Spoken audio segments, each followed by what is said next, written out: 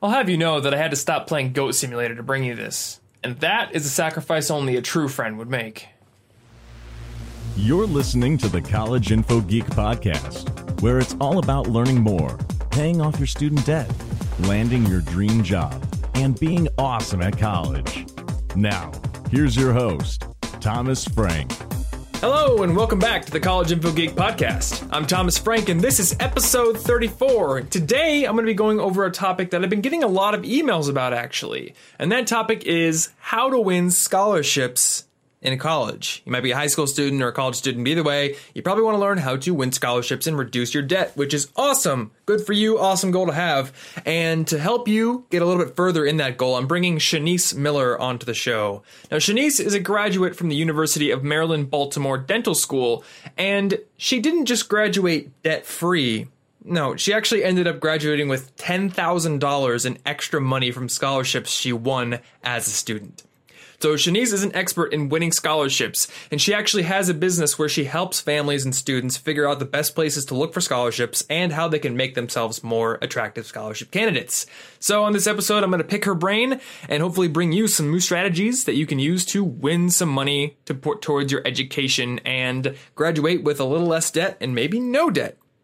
But first, if you've got questions about college, whether they be on studying and exams and classes, or landing internships or jobs, or just mastering your money, email me those questions to thomas@collegeinfogeek.com. Every single month, my roommate Martin and I do a Q&A episode on the podcast. So we'll take those questions, answer 5 of them on the air while we play a video game, and it's a really fun episode where we get some of those questions answered for you. So send those in if you are curious. All right, so let's do the resources of the week before we get into the interview. At the beginning of every episode, I bring you one tool that can make your life better in some way, and also a learning resource that can enlighten you. So the tool this week is an app for the iPhone called 3030. And this app combines the to-do list principle with a timer principle, which I really like. So you can essentially create a list of tasks that you need to do in a certain work session, and then assign each task a time limit. So the app will start the timer on the first task, you'll work on that task, and if you get it done within the time limit, you move on to the next one. And I haven't actually found an Android equivalent of this app, so if you know of one, please let me know. But if you don't have an iPhone or you don't want to use one, there's actually a pretty good paper alternative you can use, which I'm experimenting with this week. So just take a piece of paper, write down everything you need to get done that day, and then put each task into a time slot. And I like to use what's called the fudge ratio, which means that your time estimate initially is probably not going to be the best, so double it or add some buffer onto it because you probably aren't going to be able to get things done within the first estimate that you come up with. Either way, 30-30 or just using paper, it's a really good way to get yourself motivated and to get a lot of tasks done. Now, the learning resource actually ties into the theme of this episode, and you may have heard about it before because it's right at the top of my essential reads for students list, which you can find in the show notes for this episode. And it's a book called Debt Free You by Zach Bissonette, and it's probably my all-time favorite college success book. Why?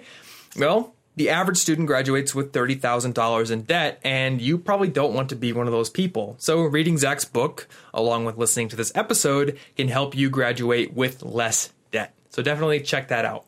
And lastly, we have the listener tip of the week. Every single week, I want to bring you a tip from a listener on studying better, managing your money, or getting jobs and internships. So if you have a tip, you can tweet that to me at Tom Frankly on Twitter or send it in via email. This week's tip comes from Brian, and he says, do studying right before you go to bed. I found that if I study right before I sleep, I tend to remember things better.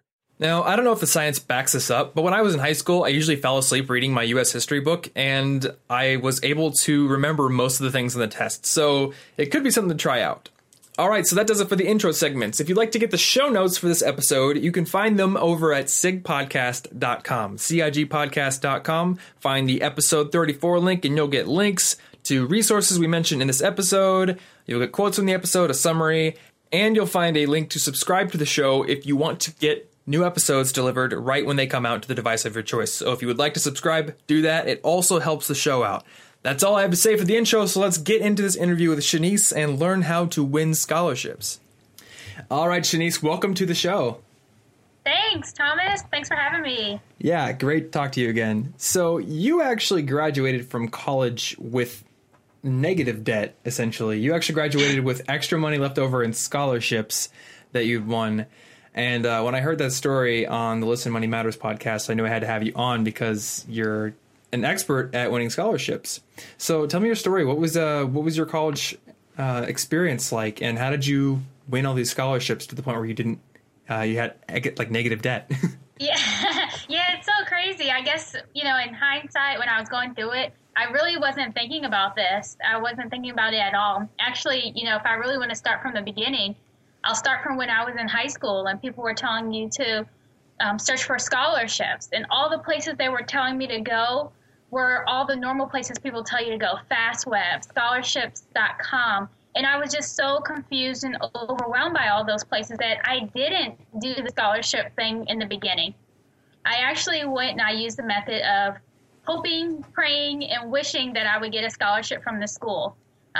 Even some of the scholarships they told me to apply to from my guidance counselor's office, like the Ron Brown Scholarship, the Gates Millennium, they were so competitive, I didn't even hear anything back from those. So I really thought that maybe it was too much competition. I'm like one in 100 million people applying for these scholarships. So how am I ever going to win any money so I can pay for college? So I hoped and I prayed and applied for a couple of schools and waited for their financial aid packages to come through.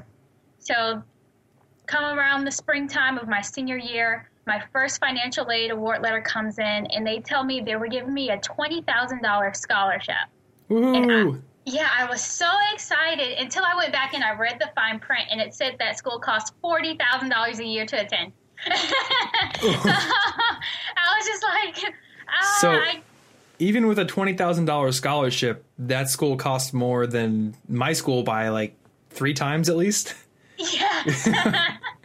So I was just like, $20,000. Where am I going to get this from each year? Yeah. Because, after the first year, I've seen so many parents, especially parents that I've helped, they would come to me after their first year saying that, they had savings, but now it's all gone. And what are they going to do for the next year and the year after that and the year after that? Because it's really 4 years of college, not just 1 year. Mm.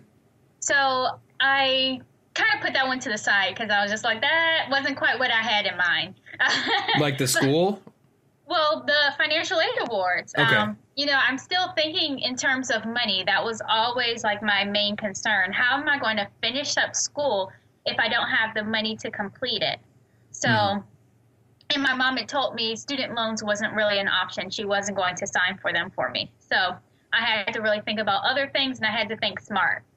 Right. So I waited for the next award letter to come in, and this one they gave me $15,000 for scholarships, and I was just like, oh, okay, great. $15,000. The first school gave me $20,000, but that school actually cost $20,000 to attend. So I was just like, okay, $5,000 still over the 4 years. That's $20,000.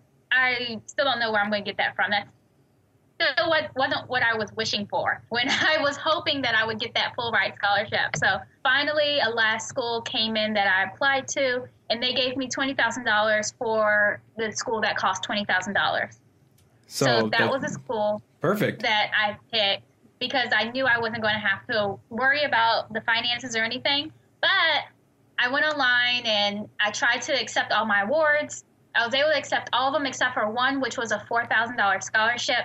And they said since I didn't accept that award online, they looked at it like I didn't want it. So I ended up losing that $4,000 scholarship, and that's when I turned back to private scholarships. Wow.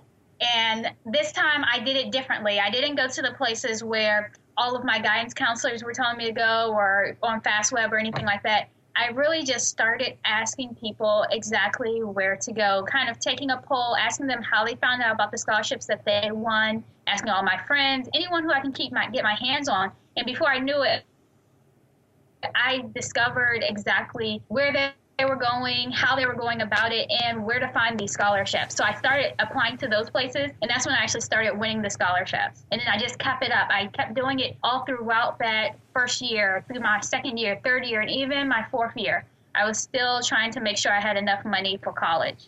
So you actually were able to win scholarships as a student? Yes, as a student. As a college student? As a college student. Now, so this is interesting because I did this as well, but listening to some other people, I think that a lot of college students don't know that you can apply for scholarships while you're in college. A lot of them don't know at all. They think that after high school, that's it. But in fact, it's not it, because a lot of the scholarships don't have an age requirement on them.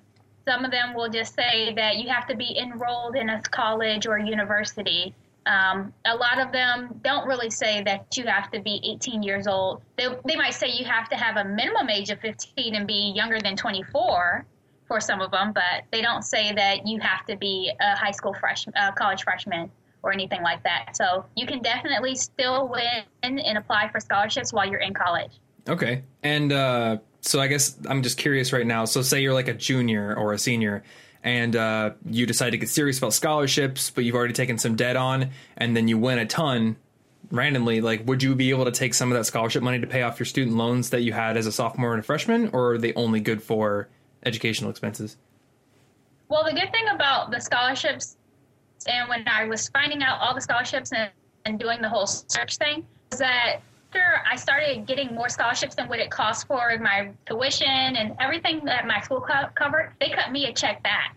And then that check went to kind of like whatever. It was a check. So you can do it to whatever you want to do. If you want to go and talk to the financial aid people at your college, or if you want to call maybe whatever the process is for student loans, I'm not quite sure because I didn't get any. But if you want to call them in and ask them if you can send in a payment, they probably will allow you to send in a payment so you can put that towards your student loans instead of spending it on maybe clothes or a shopping spree or anything like that. I mean, that's not what I spent my money on. But yeah, I knew so many people, they were getting back student loan refund checks, and that's what they were doing with them. Okay. That sounds like a good idea, actually. If it was the case that you had gotten more than you actually need for that current year. Yes, very good idea. Awesome. So you ended up winning more than you needed, and you didn't have any debt. So actually, you just kind of got to keep that money when you graduated? I did. I ended up using it to put a down payment on my first house. Right on. Just 3 months after graduation, and I looked at my bank account, and I was like, oh, I didn't think I had this much in there. But it was from all those refund checks, and they added up, and I was very happy. Cool.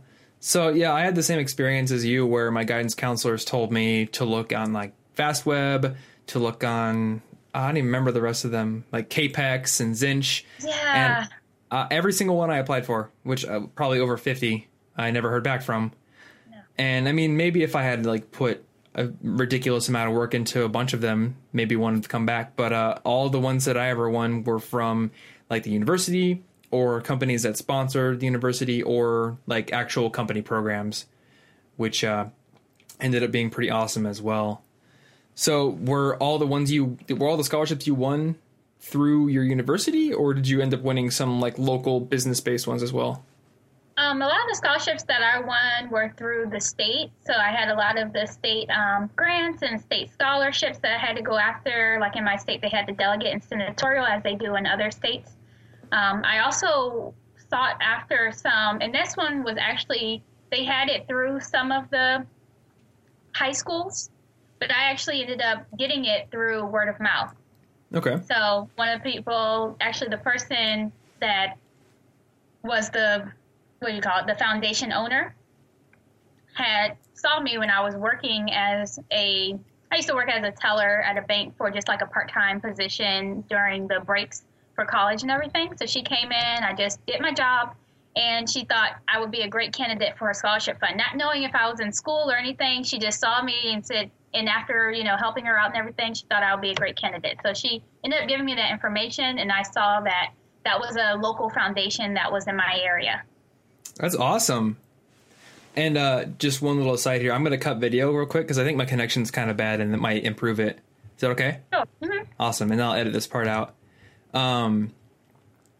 So we have word of mouth, and what other specific places can students go to start looking for these more local, higher probability of winning scholarships? I would say if you go to, and this is what I always tell my clients, if you really go to the schools, you have to go to your guidance counselors, but you can't just let them give you the BS scholarships. You can't let them tell you go on FastWeb or any of those places. You have to ask them for some of the scholarships that the local foundations have given them. So I really tell people, ask them for all of of the scholarships that they have resources and connections to, and not just what they think you'll be eligible to apply to. Okay. And also just staying involved in lots of things. It sounds like that was a great path for you to win scholarships. Oh, yeah. It's so many of them, and they can come from different places. So maybe if you are, say, like you're in, like it's the soccer team or something, and then they always have soccer associations, so you can apply there. Or you can ask your soccer coach, or you can ask, like, if you have a certain major or anything like that. They had, for us, I was in a dental hygiene program, so they had dental hygiene scholarships.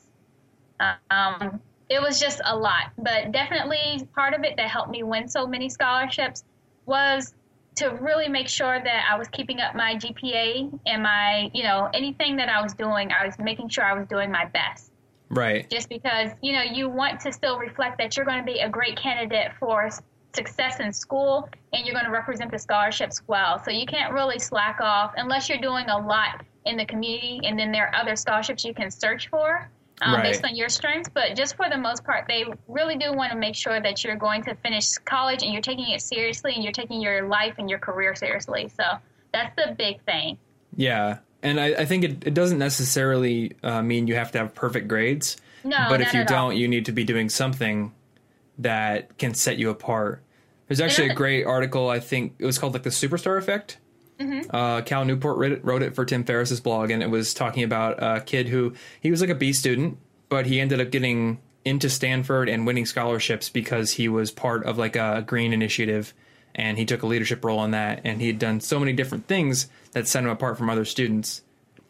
Oh, yes. When I'm talking about grades, I'm not saying you have to get a 4.0 or anything like that. Majority of scholarships want to make sure that you have like at least a 2.5 or 3.0, and that's what I mean, because I see too many students that say they want scholarships, but they're getting 1.6s, maybe like a 1.8. And I'm like, if that's the type of scholarship you're going after, the scholarship committee's not necessarily looking at you as you're the best candidate because you're not really putting your best foot forward during these classes for college. Yeah, and they want to see that you're likely to finish graduate, and be successful in it. Exactly. And I suppose a 1.6 is probably not going to be a huge confidence booster. Exactly. So, cool. I mean, it doesn't have to be the perfect. You don't have to be the superstar, valedictorian, none of those grades. But as long as you're showing them that you're trying and you're, trying to do a good job, that's really what it's about. Yeah. And I'll make a note that my college, I suppose Iowa State University is split into different colleges for different areas, like agriculture and business and engineering. And business had like an all-in-one scholarship application. So if you filled that out, then it would go out as an application to all the scholarships that sort of sponsor the business college. And through that, I actually won a couple of specific scholarships that I didn't have to apply for directly, which is pretty great. Oh, definitely. So basically what you're saying is going through your particular major of study. So I would always tell people go to like the chair of that department that you're interested in majoring in, and asking your professors as well. Because all of these people know of little scholarships that sometimes the guidance counselors and the financial aid office don't know about, or the career center doesn't know about. Right. So definitely keep in touch with professors and try to get in touch with the department heads and stuff. They're pretty cool people in my experience. Yes, they are. They try to be really helpful as long as you reach out. That's the big thing, is reaching out and then actually applying, because I see a lot of people, they think it's a lot of work. But if you really think about how many years you're going to be paying back those student loans, how much work is that actually? Exactly. Yeah. I mean, if you win it. Yeah. Though sometimes I have a problem with like the math as it's presented, because a lot of people will say, oh, say you spend 10 hours applying for 10 scholarships and you win one. Well, that was like $1,000 an hour or however much it is. And I think that's fine, but you need to look at the probability of winning each award. So if you spend 10 hours applying for 10 like Gates scholarships. Oh, and that's exactly why I'm like, no, I don't tell anybody to go that route. I mean, people always ask me, if you want to do that, go, by all means, go ahead. The Gates scholarships definitely have a lot more in their criteria than some of the scholarships, the local ones I'm telling people to, go after. But if that's the route you want to go, by all means, who am I to stop you? Yeah, that's what I'll say as well. It's the same view I have on like expensive private colleges. Like there's certainly ways to get in and to not have to pay very much, but the likelihood is lower. Oh, yeah. So like you're more probable to win these smaller awards. So let's talk about ways that you can increase your probability of winning scholarships, like specific ways you can make your application more competitive. So like what are some common pitfalls that you see mistakes students make that can disqualify them from the running or put them at a disadvantage? It's really small things that can really disqualify them and really put them at that disadvantage that you're talking about, such as like grammatical errors, spelling errors, not filling out everything, or like if it requires you to write an essay on a particular topic, write the essay on that particular topic. Don't go and write it on a topic that you want to do or you already have an essay on. That's not following direction. It's really about following direction. Right. I mean, just to simplify it in the easiest terms possible, if you follow the directions, if you do all the things they tell you, like they might say, don't staple it. If you staple it, then you might get your application thrown out. Okay. Or, if they say, like, write in blue and black ink pen, and if you write in you use a pencil, then come on. It's simple things that can really get you disqualified. So you really just want to make sure that you're following all the directions, you're answering the questions that they're asking you, and you're also making a good impression. So that also comes to the point with how you're presenting your application package. So if it's like all folded or wrinkled up, or you have kind of like pizza stains on there, they're also going to look at that as representing you, rather than if you had like a nice, crisp, clean application that you submitted. Right. So here's a question that I'll take from my days giving out resumes. What do you think about like that linen paper, expensive like linen paper? I really don't think that that's too necessary. You don't have to do anything that's extra than what they asked for. Like, as long as you stick to the requirements, you have a good shot. Right. Linen paper, people are going to say, oh, this seems nice, but it's really about the content that you're putting in there. Also, tell your story. That's the biggest thing. Judges want to try and figure out who you are based on your application package. And if you're just giving them kind of like generic things that they see with everyone else, then it's not going to really stand out. It's not going to stick in their minds for you to actually win the scholarship money. But when you go and you tell your story of what you did or what experiences you had that led you to, wanting to be in this particular field, or led you into wanting to go into this path, that's when they really can resonate with you, and they'll really remember you, your story, and want to award you the scholarship money. Great. So speaking of telling your story, I've heard a lot of students say, well, I haven't gone through crazy hardships, or I haven't done anything super amazing with my life yet. So how do I answer those questions like, what's your greatest weakness, or like talk about a challenge you ever came? So what would you say to people who don't really know exactly what to put for those kind of things? It's kind of crazy because I feel like almost all of us downplay our lives. We think that we didn't go through anything or we didn't have certain experiences, but you can definitely elaborate on certain experiences that you've had. Like, some people have gone, and I just spoke to this one lady, and her daughter traveled to China. So maybe if you have something that talks about like a weakness or something like that, you can pull on something that might be a small weakness to you, and then it can also be a strength as well. You can probably say the same for resume writing when they ask you that question on the interviews. What's your biggest weakness? You don't want to really list something that's a really big weakness. You want to kind of list something that's a weakness that can also be a strength depending on how you flip it. Right. But you don't want to say like my weakness is working too hard. Exactly. Or being too nice or something like that. Yes.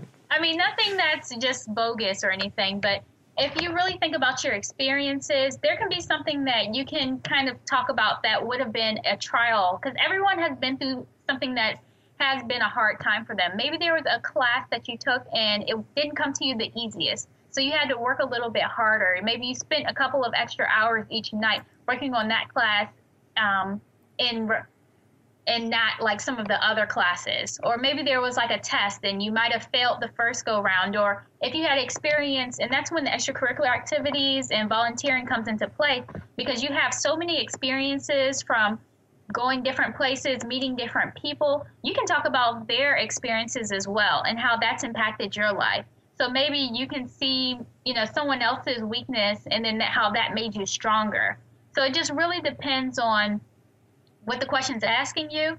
And you just have to, sometimes if you don't have that weakness, you have to be creative. And always, Google is a great tool You can search, prior examples of what people wrote for certain scholarship essays to show weaknesses or anything like that. And I can kind of give you some ideas of how to craft it. Great. So here's a good question. I think there's a disconnect between, I know there is, between the amount of effort and value you place on your own application versus the amount of value that a scholarship committee member is able to put on your application when they're judging it. So can you give listeners like a picture of just how little time they have to make an impression and what they're up against in terms of like sheer numbers of applications that are coming in? Oh, yes. It really depends on where you're looking. So, of course, if you're trying to apply to the Gates Millennium, it's you against so many others, everyone in the nation. And that's why I'm always telling all of my clients that they need to really hone in on the scholarship search and really search for ones that might only be open to people in your state of residence, because then that's a smaller pool of people. Or if it's people that go to a specific high school, that's an even smaller pool of people. And just imagine, like, of those people that go to your high school, how many people are actually applying for the scholarship? And in your state of residence or in your county of residence, how many people are actually applying for that scholarship? It's not that many.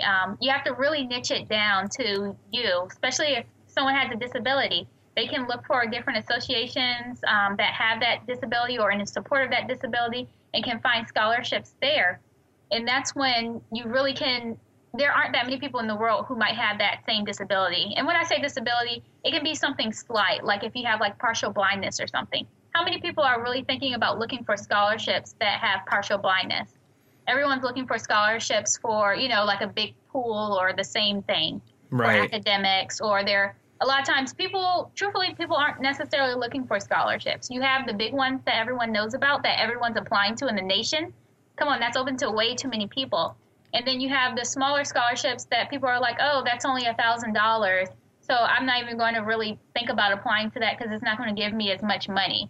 But if you have a lot of $1,000 scholarships that you're winning, that's going to add up to a lot more than a full ride scholarship that you didn't win.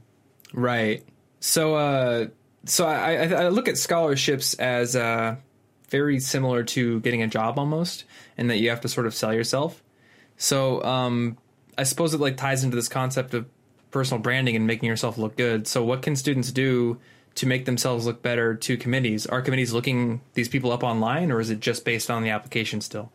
Oh, yeah. We still say cover all your bases because they can look you up online.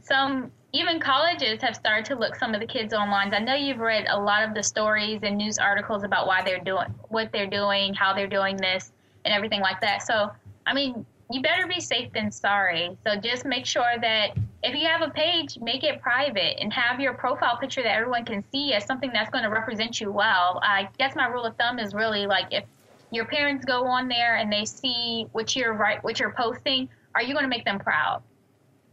And just think twice before posting. Everything doesn't need to be posted, truthfully.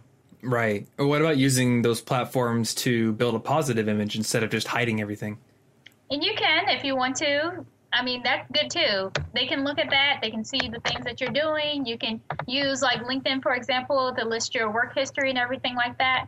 But I really don't think that the scholarship committees are, especially if they have, depending on the type of committee. So I can't speak for one committee because every committee is different. Some committees might look at your social media. Some committees might not. Same as with the amount of time. Some committees might have more time to spend on each one, and other committees might just kind of glance through, maybe read your essay to see what you're talking about, and that's your like major point. Or quickly go through, and really the biggest thing is scholarship committees will go through all the eligibility requirements first to make sure that you meet those. And then if you meet those, then they'll go on to read your essay, and they'll make sure that you have everything in your packet that they require. Because those are easy ways to just kind of get one person to, I guess, kind of narrow down exactly how many people they have to go through this package. So if you didn't include your recommendation letters and they asked you to include your recommendation letters, guess what? That's one less packet they have to read and kind of like figure out who's going to be the winner. Okay.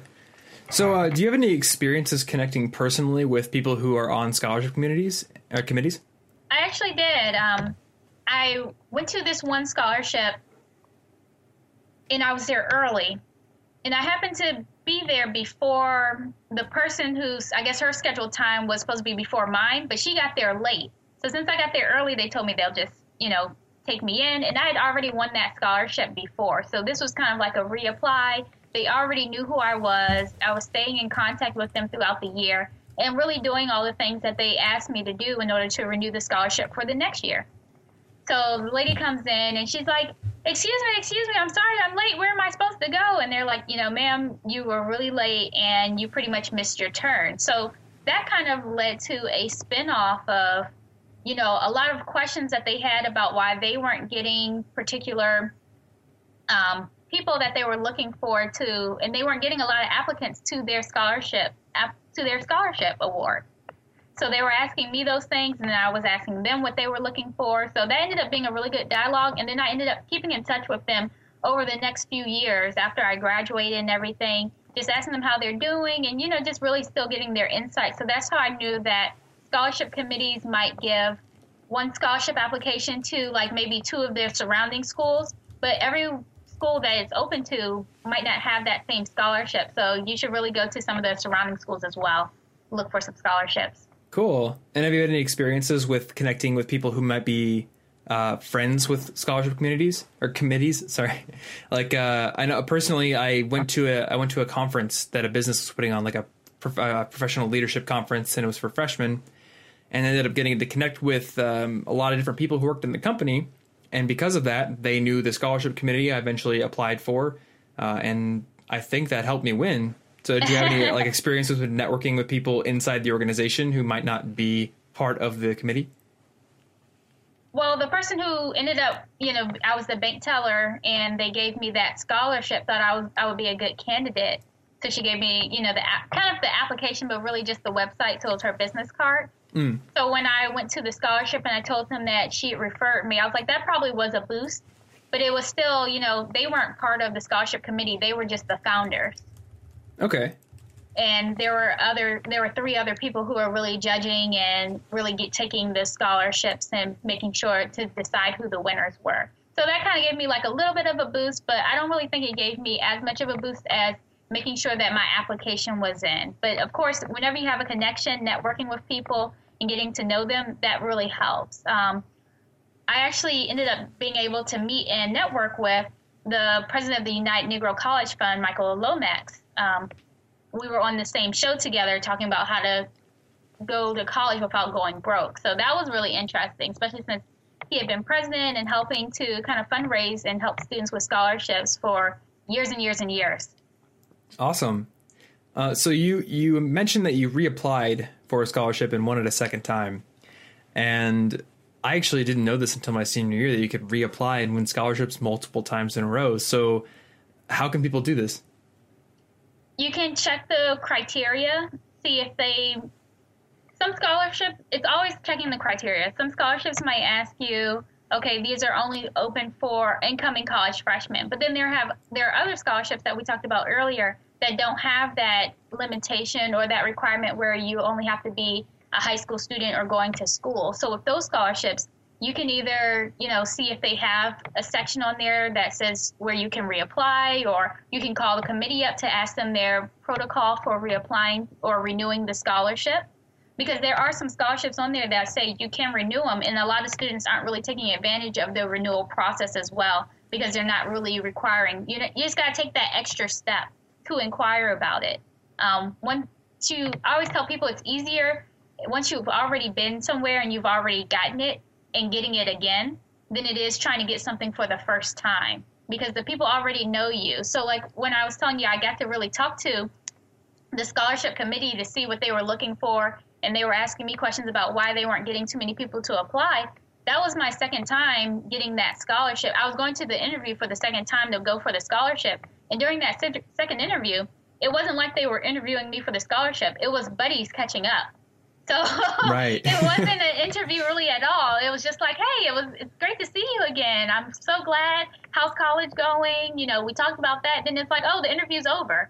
We didn't have to answer the same crazy interview questions or, the ones that really get you nervous.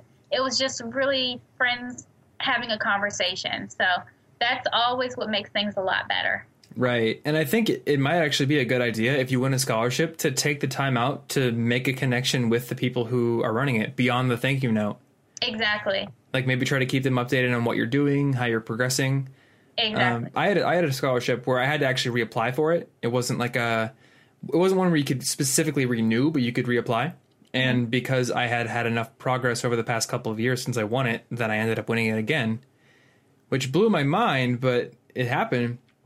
So when you're staying connected with these people on the committees and everything, I think some people might ask, what if you come off as just somebody who's trying to get the award again? I think some people might be afraid that they would be coming off as just wanting to win the award. And how do you ease those fears? Well, if you are connecting with people, you should really come to them from a place of genuine concern and genuine, wanting to talk to them. If you are approaching someone as just wanting to get the scholarship again, it's definitely going to come off like that. So if you're just kind of connecting with them, saying, hey, of course, the thank you note, like you talked about before, a lot of people don't do the thank you note, but that is a big thing that can help you stand out. But going back, if you're just really throughout the year, hey, I just wanted to see how y'all are doing and give you kind of like an update, or, you can say, how are you doing? People love when you kind of follow up with them, you're personable with them. They just want to make sure that you're doing well. Maybe you can even give them an update about how college life is and maybe how their scholarship has really helped you. So if you do those things, then they're looking at it more as appreciation rather than you just trying to get scholarship money again. Yeah, that's great advice. I know I've got friends and people who have said that, they think they're wasting people's time if they reach out. People like that. People want you to reach out because we all come from a place where we want to have those connections, and we want genuine connections, not just people that want us for what we can give them. Right. Yeah. We want to make friends, I think. It's the big thing. We want genuine connections, like you said. So one of the biggest parts of winning scholarships is getting recommendations. So, and this is kind of hard for a lot of people. So what are your tips for finding people to get recommendations? And also, how do you make it easier on the person that will be recommending you? You're just trying to steal all of my tips, aren't you? You're trying to have me disclose all of them on this one podcast. It's not going to work. I'm not going to keep on telling you. Okay, but really, with the recommendation letters, you can get a mediocre or average recommendation letter just by walking up to a teacher or so and asking them, hey, can you write this recommendation letter for me? And they'll go, sure. And they'll just do it based on what they think that you want to write or what they think that they should write to you about. But for you to get the best recommendation letters, you might want to find a professor or a teacher where you've been in their class for probably like half the year. Maybe you've excelled in that class. You've gone to visit them during office hours to maybe ask a couple of questions, maybe a couple of times a week or once a week, so that they can really get to know you. And it's the same with when we were talking to the scholarship committees. You want to build those genuine connections with people. Starting early, just maybe popping by. It might start off as just, hey, a question that you might have about what you went over. And then you want to just gain some clarity to make sure that you understand the concept correctly. It's nothing wrong with that, and the professors will see it as, this person's really interested, and they're really trying to do their best in this class. So they'll want to talk to you about certain things. And then some professors will even open up. If you kind of start to look around their office, you can see interesting things depending on the professor. Some people might have pictures up of their kids, so ask them questions about that. It's all about being genuinely interested in other people and not just always about yourself. I know we're busy, but if you just take off 5 minutes, it doesn't take that long, talk to somebody, hear their story, you'll probably have a better appreciation for them, and you'll also learn a lot more things. And then when it comes for them to write the recommendation letter and for you to ask them, then they'll be more willing and they'll know you as a person more. They'll see you as a kind person. They'll be able to talk about different characteristics that maybe if you never talked to them or you never stepped out of that comfort zone to even go to ask them that one question. Even, like I said, even just asking them about their course, that tells you a lot because it shows that you're dedicated and you're willing to put in extra time. So they can talk about those two things about you off the back without even knowing anything else about you and being able to talk about the grades that you get. So I always tell people, if you want to get the best recommendation letters, make those connections. Try to ask the people that you might be around the most or that have seen you into different areas. So say if your scholarship, and it's always based on the scholarship application. So if your scholarship application is and it's based on community service, ask someone who's done a lot of community service with you or that you've done a lot of community service with. Make sure that you're talking to some of the leaders, you're asking them, and you're actually taking some of those positions of leadership. You're helping out. You're going above and beyond because these are things that you should be wanting to do. You're volunteering your time because it's something you want to do, not just something that you have to do. So those leaders will really see it. They'll know that you've been coming there. And then you can ask them for a recommendation letter. And the things that you can do is you can kind of put like a little bullet point list together of certain experiences that you had, or maybe even like something that happened during one of the times to kind of refresh their mind of what it is. Because then you can talk about it in your essay. They could talk about it in a recommendation letter. And those two things will go hand in hand, and you won't even, it'll just all be a cohesive application package. Okay.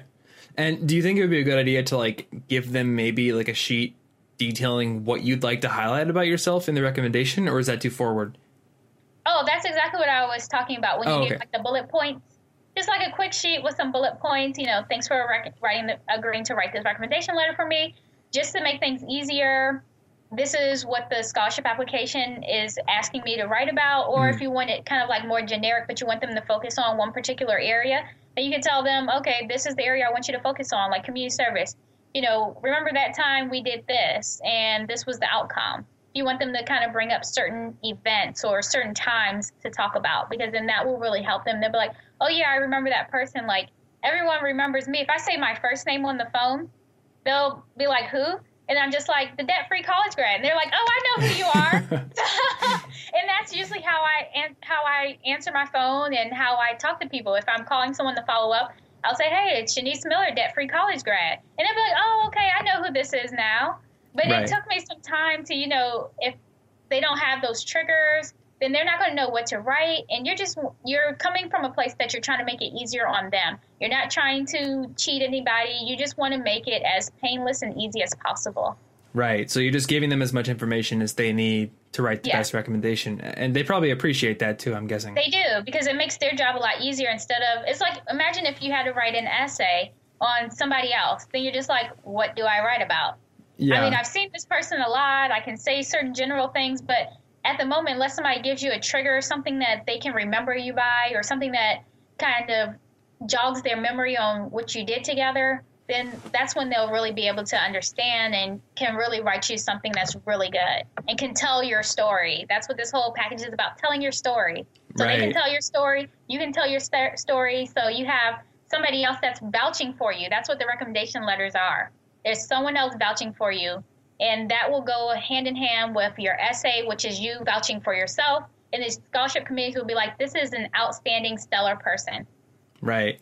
I remember the first assignment in my speech class in sophomore year was we had to talk to a classmate and then give a speech about them, which is fine because I talked to them and had all that loaded into short-term memory. But I think if I was asked to talk about that classmate now, or maybe even a week later, I wouldn't know what to say. So it's definitely good to have some details from that person. But you know what? It's always about stories, because there are some stories that I will never forget, and they're like very small and very interesting. I had this one lady when I was practicing dental hygiene, and her daughter wrote on her shoes. So she had these white shoes. She took an ink pen to them and put the daughter's name is Awesome on the mom's shoes. So like right front and center. Then I kept seeing her shoes with the daughter's name is Awesome. And every time she came in, I would see those shoes and I was remembering that story. So then one day she came in and she got a new pair of shoes. So in that particular person, I go, hey, you got new shoes. Because I was so used to, I heard the story. And that's why we say stories are so powerful. If that person probably would have told you a story that was really interesting to you, you would have remembered it. Just like a lot of people, they'll tell me stories that are really interesting. So I kind of remember them. I remember what they went through, or you remember a little part of it, and then that'll jog your memory. But if they're just giving you some facts about, I volunteered for this place, and you're listing, your extracurricular activities, no one remembers that. So tell your story. Right.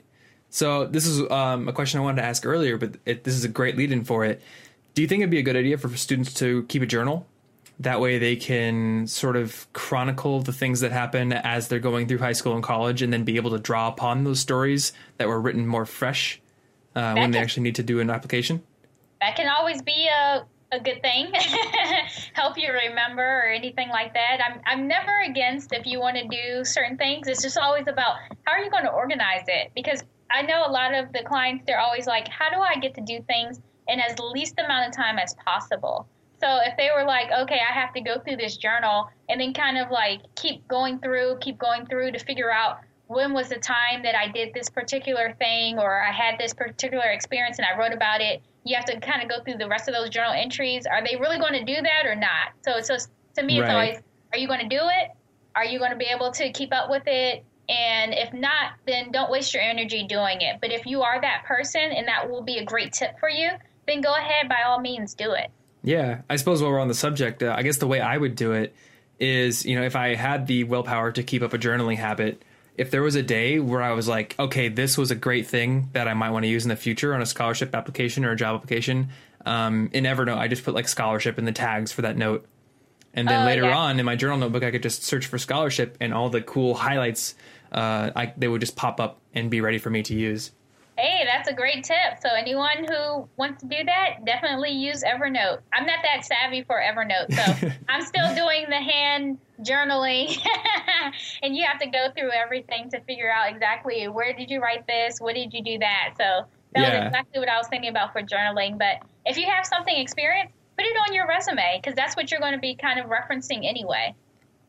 Exactly. So did you keep a brag folder when you were in college? Because I know I kept every essay, every self-statement, every bio I had to write in an Evernote folder. And then when similar scholarships would come up, or job applications or anything, I would just sort of take that and use it as an archetype instead of having to rewrite. See, you are way more organized than I am, too. So it's like I had some stuff here, there. I knew I sent myself like applications. So I would go in my email and like search scholarship or search delegate or something, like a keyword that I knew it would come up as. And I'll be like, oh, okay, here's that essay that I needed. And I'll take that essay and I definitely would reuse it. Okay. Great. Well, hey, if I'm taking too many of your tips here, you can take that one from me for the future. Just tell people to use Evernote, because it's definitely helped me. So speaking of your business, I'd like to know a little bit more about like what you do to help people, and also what your site does. Okay, so sure. Well, a lot of people come to me because they'll say that they are confused with scholarship searching. They've tried doing scholarships.com. They've tried applying to scholarships before in the past, and they haven't heard anything back.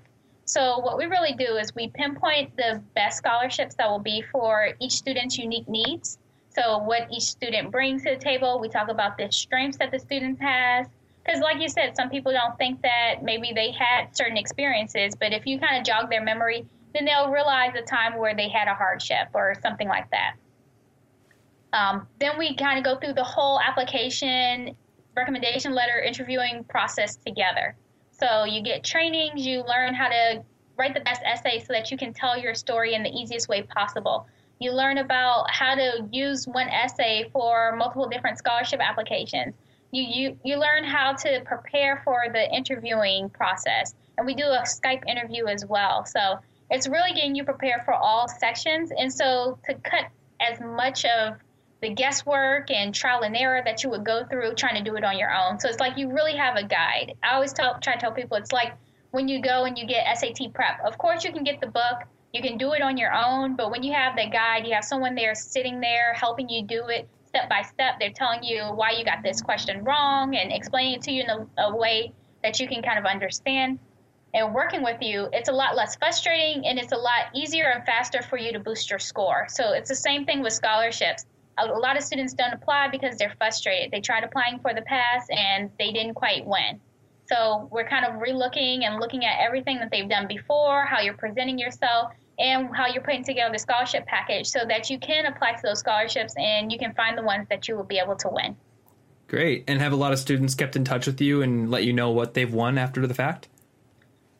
After the course, students get into their whole groove. We all have our things that we're doing, so definitely when they win something, I hear about it. We celebrate together. But some students, they're just kind of they just go off in the way world. So they'll say thank you, but I don't really expect to hear from too many students unless they're like having a big issue and they're like, hey, can you help me out with this again? And I'm just like, okay. Like, okay, well then how's your scholarship searching go? Oh, it's been going great. That's why I'm asking you if you can help me out with this again. Okay. Awesome. And then the site, is it just a home for your consulting, or do you do anything else on there, like a blog or anything?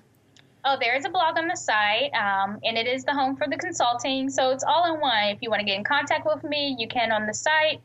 If you want to read the blog, you just want to get some tips on where to find scholarships, or you want to get some ideas on the scholarships that are out there, I do talk about that in the blog as well. This site is www.debtfreecollegegrad.com. That's debt, like as in student loan debt, but debtfreecollegegrad.com. Awesome. And is there anybody or any place else on the internet people can go to connect with you, like Twitter or anything like that? I am on Twitter. It's my first name, Shanice, Shanice, last name Miller, and then an underscore because someone took Shanice Miller. Somebody took Thomas Frank probably like the moment that Twitter was invented, so I had to come up with a pun. So I totally feel you. Crazy. So, and then on Facebook, I'm on there as Shanice Miller as well. Awesome. Well, this has been a fantastic conversation. I have learned a lot about scholarships, even though I've been reading about them a lot. So thank you so much for coming on the show. Thanks I have one last question for you. And this is more of a personal one, so you can recommend something that might be helpful to the audience or something you've enjoyed. But what's a book that you've read recently that you got a lot out of? Ooh, I love reading, so I'm constantly reading books. One of my most favorites is The 4-Hour Workweek. So I know you did mention him before, but yes, 4-Hour Workweek, that's one of my favorites. And then I also have 9 Things Successful People Do Differently. This is a really quick read, but I just love all the stuff that they have in there. Awesome. I haven't heard of that second one, and The 4-Hour Workweek was definitely a great book. It was my main motivation for doing what I'm doing, actually. Oh, so, yeah. And it keeps you on track, too. And not just if you want to be an entrepreneur or anything, but, if you want to work and have a little bit more free time at work, it helps people that still want to do their career. So yeah, I think it's good just to get inspiration for building systems that take a lot of work off of your plate after you set them up. Oh, yes. Awesome. Thank you so much. And I'll be sure to link up those books in the show notes as well. All right. Well, I hope you got some useful info out of that interview with Shanice. If you'd like to get the show notes for this episode and find any links to the books she recommended or other resources, you'll find those over at sigpodcast.com. Once again, find that episode 34 link and you'll find all of that there. If you've got questions, email those in to me and we'll get them answered on Q&A episodes. And if you want to help the show out, if you found it useful to you in some way, the best way you can help the show is go to iTunes, subscribe, and if you really want to be awesome, leave a review and rating on the show. So that's all I have to say for this episode. We will see you in the next one.